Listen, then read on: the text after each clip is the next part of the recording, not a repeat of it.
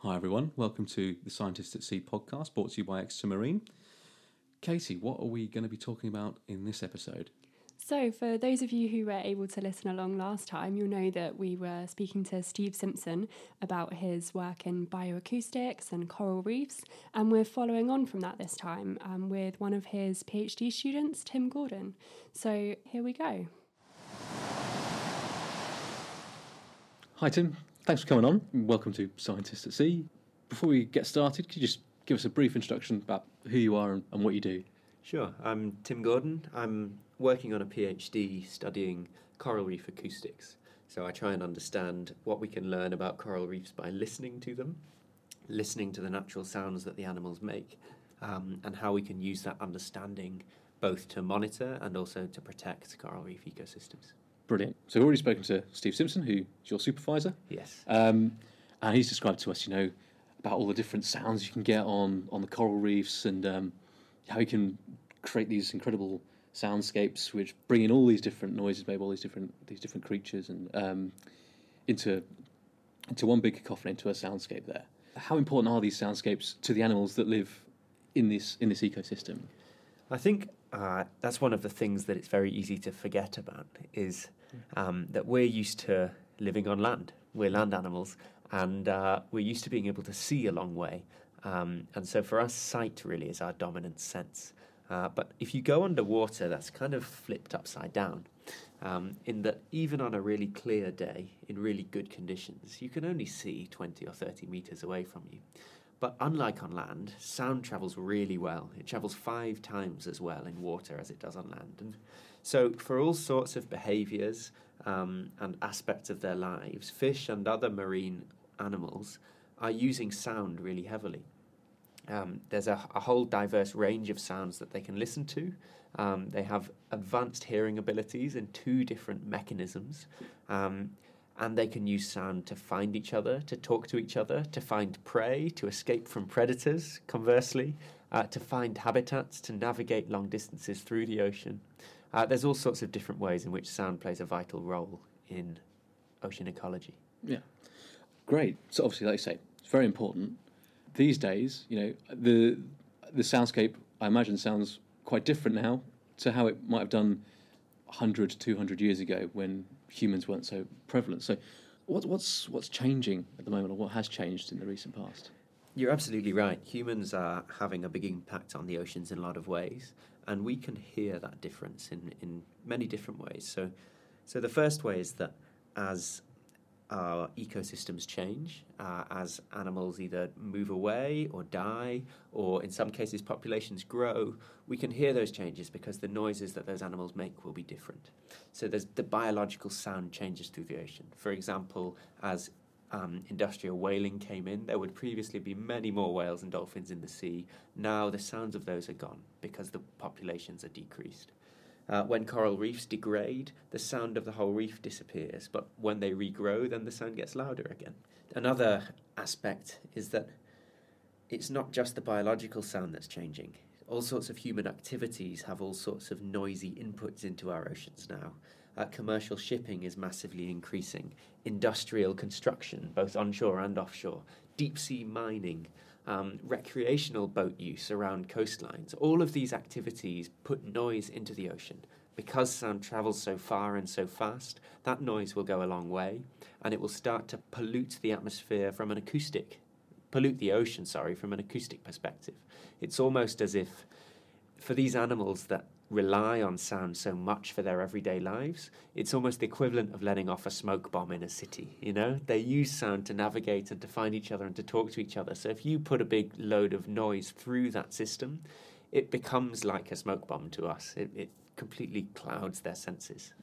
Something I can imagine that not many people have been aware of until quite recently. Steve was saying, it's a very visual system. When from a human perspective, when you go to a coral reef, you see lots of colours, lots of incredible corals and fish. Yeah. With these impacts, what other impacts might they have? I've heard you talk about navigation, for example.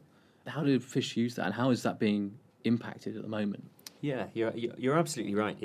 It is a predominantly visual system for most people, but I think that's because our ears don't work well underwater. True. So I've spoken to people who have worked on coral reefs for years and still haven't really listened to one, and it's because you snorkel along the surface of along the top, along the surface of the water, and maybe you've got air in your ears, or maybe the waves are slapping against your head, and you don't really listen to anything. Or you go diving and you've got this big tank on your back and you're breathing through your noisy regulator, and again you don't really hear anything because you just hear yourself breathe. But if you go below the waves and you take the time to sit still and to hold your breath and to just listen, then it's amazing. It's like a new world is opened to you. There's all these noises you would never have even heard before, never have even noticed, and there are all these pops and chirps and whistles and grunts and snaps and clicks. It's really incredible to hear, and when you see people hear it for the first time, it's like their eyes pop out of their head. It's amazing. It's really fun to say to somebody who's not experienced it before, go on, just dive below, hold your breath, sit on the bottom and just listen, and you can see it strike them. It's amazing. Would that work in the UK? I think so. Yeah. You can hear all sorts of things in the UK. So and it's often things you don't see. So it's all these invertebrates, often that are burrowing away in holes or hiding in seagrass or around the corner, and you never quite see them. And they make these clicks and these rasping sounds and that sort of thing. Often you'll hear whale song or dolphin clicks or seals make noise. You'll never be able to see them, but you can hear them in the distance. It's amazing. So a lot of those sounds become very important for the animals that live in the system as well. So if you imagine yourself as a fish, and in particular as a young fish, then life starts on a coral reef. Eggs are laid on the reef, but before they even hatch, they're swept out into the open ocean. That's a good thing for them, because in the open ocean there's not much that can eat a baby coral reef fish, so they can kind of hatch and develop and grow up a bit in peace out at sea. But then there comes a time when, as they grow up, they are now big and strong and ready to take on the world, and they come back to the reef and they start adult life on the reef. But that is a big migration, a big journey that they have to do through the open ocean, and it becomes this big challenge. How on earth are they going to find a coral reef? Because they're very small fish and it's a very big ocean. You can't see very far underwater. You can only smell in the direction that the current happens to be flowing, which often isn't advantageous. But you can hear a long way, because sound travels a long way underwater. And as coral reefs are such noisy, busy places full of all these clicks and whirs and pops and whistles and grunts, often you can hear them from a long way away. And so these fish are homing by hearing. They're able to detect and also judge the quality of a coral reef habitat by listening to it from a long distance away and then coming back towards it. Yeah. So I imagine if there's all kinds of other noises, boat noises, for example, clouding that, it's going to make that trickier? Is that right? Absolutely. A girl in our research group called Sophie Nedelec did a wonderful experiment where she took a big cylindrical tube and put it in the sea, and she put a fish in the middle of that tube, and at one end of the tube she played the noise of a coral reef, and at the other end of the tube she played the noise of the open ocean. And predictably, the fish heard the coral reef and swam down the tube towards it.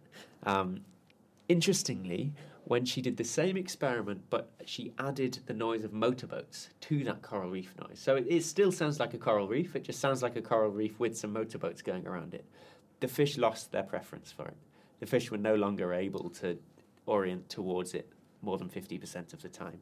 And so that suggests that there's a real threat there, that anthropogenic noise, that noise pollution can get in the way of these natural sensory abilities to home by hearing, and threaten that process. Many thanks to Tim for talking to us there about such an interesting topic. Marine noise is so important, so many angles to look at. And I found it so interesting what he was saying about really taking the human perspectives out of senses when we get in the water. Because obviously, as you mentioned, coral reefs are such a visual place, but actually I'm really looking forward to next time I go snorkeling now and just trying to listen as hard as I can and stop thinking about everything else and see if I can come across some of those amazing noises for myself. Yeah, I'd never noticed it before. I need to do it too. I'm really quite excited. Unfortunately, we're recording this in winter, so maybe not quite right now, but give it a few months when the summer rolls around and give it a try. So what's happened since the time we recorded this then, Ben? So he actually won a Science Communication Award. He won something called FameLab International, becoming UK national champion.